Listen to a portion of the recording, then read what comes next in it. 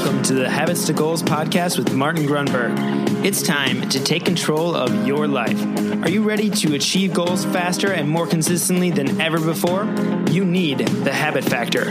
You're listening to Habits to Goals, the podcast that helps you create the habits that lead to success. And here is Martin Grunberg. Outstanding. Here we go. Mind Bullet Monday number 4. It is, and I probably say this every week.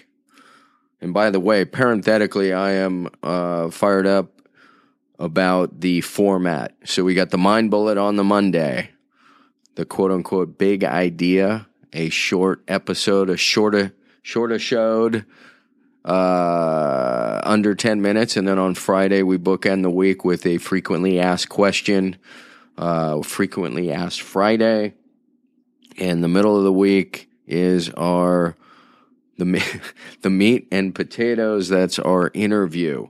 So this Mind Bullet this week, and this is coming off the heels of Principles and Lighthouses in the Covey story, is, and it's crazy because I was just going to come at it. You know, I love doing this. Sometimes when you can approach a topic from several angles, I think it adds to its depth and its richness, and I guess that's why we're presenting it here on a Mind Bullet Monday. So this is about control. This idea that, and this is where it started. Harv Eker, a man I've mentioned before, brilliant local guy here in San Diego. I have not met him. I recall him saying, as it relates to you battling problems, it's just a simple mindset. Are you bigger than the problem? So if you just reflect on any problem you have, typically you feel overwhelmed, perhaps withdrawn. It's too big. And in fact, that's sometimes the language we'll use. Well, Harv challenges us to simply ask, who's bigger, you or the problem? And what's fascinating is that changes the control. And again, that's the theme of the episode. So I was going to talk just about that. And then I realized, watching, of all things, the presidential debates, one of these pundits at the end was commenting on one of the guys and said he made a fatal mistake. He gave up control. He was not controlling the situation. Actually, the pundit said something like this: it's impossible to win when you do not control the situation. And he put control in the context of winning and losing. So here we have control in the context of being bigger than your problems. But now, when you look at anything, even a problem, it's winning or losing. Who's controlling the environment? And so the question, whatever your problem is, or whatever endeavor you get into, ask how you can control the environment, even if, and by the way, what makes home is you control the environment. A lot of entrepreneurs want to be entrepreneurs so they have control. Control also leads to a sense of happiness. So it becomes pretty fascinating. I say this all the time with some of these topics, how they have all these different tentacles. But getting back to control in the environment, I want you to think for a moment ways you can control the environment, and or times when you're most happy and you feel in control. What is your relationship to the environment?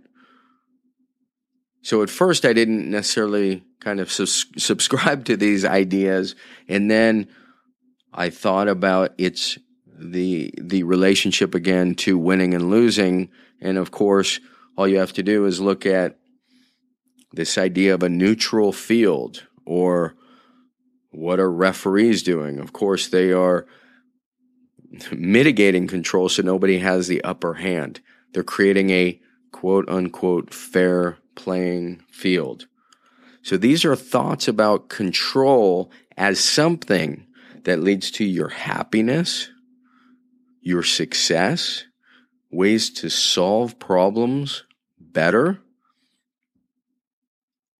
Look at how and where you're most happy and what you have done to modify the environment, and then ask yourself, is there perhaps something I can do to change the environment to either increase my happiness or my chance of success and victory?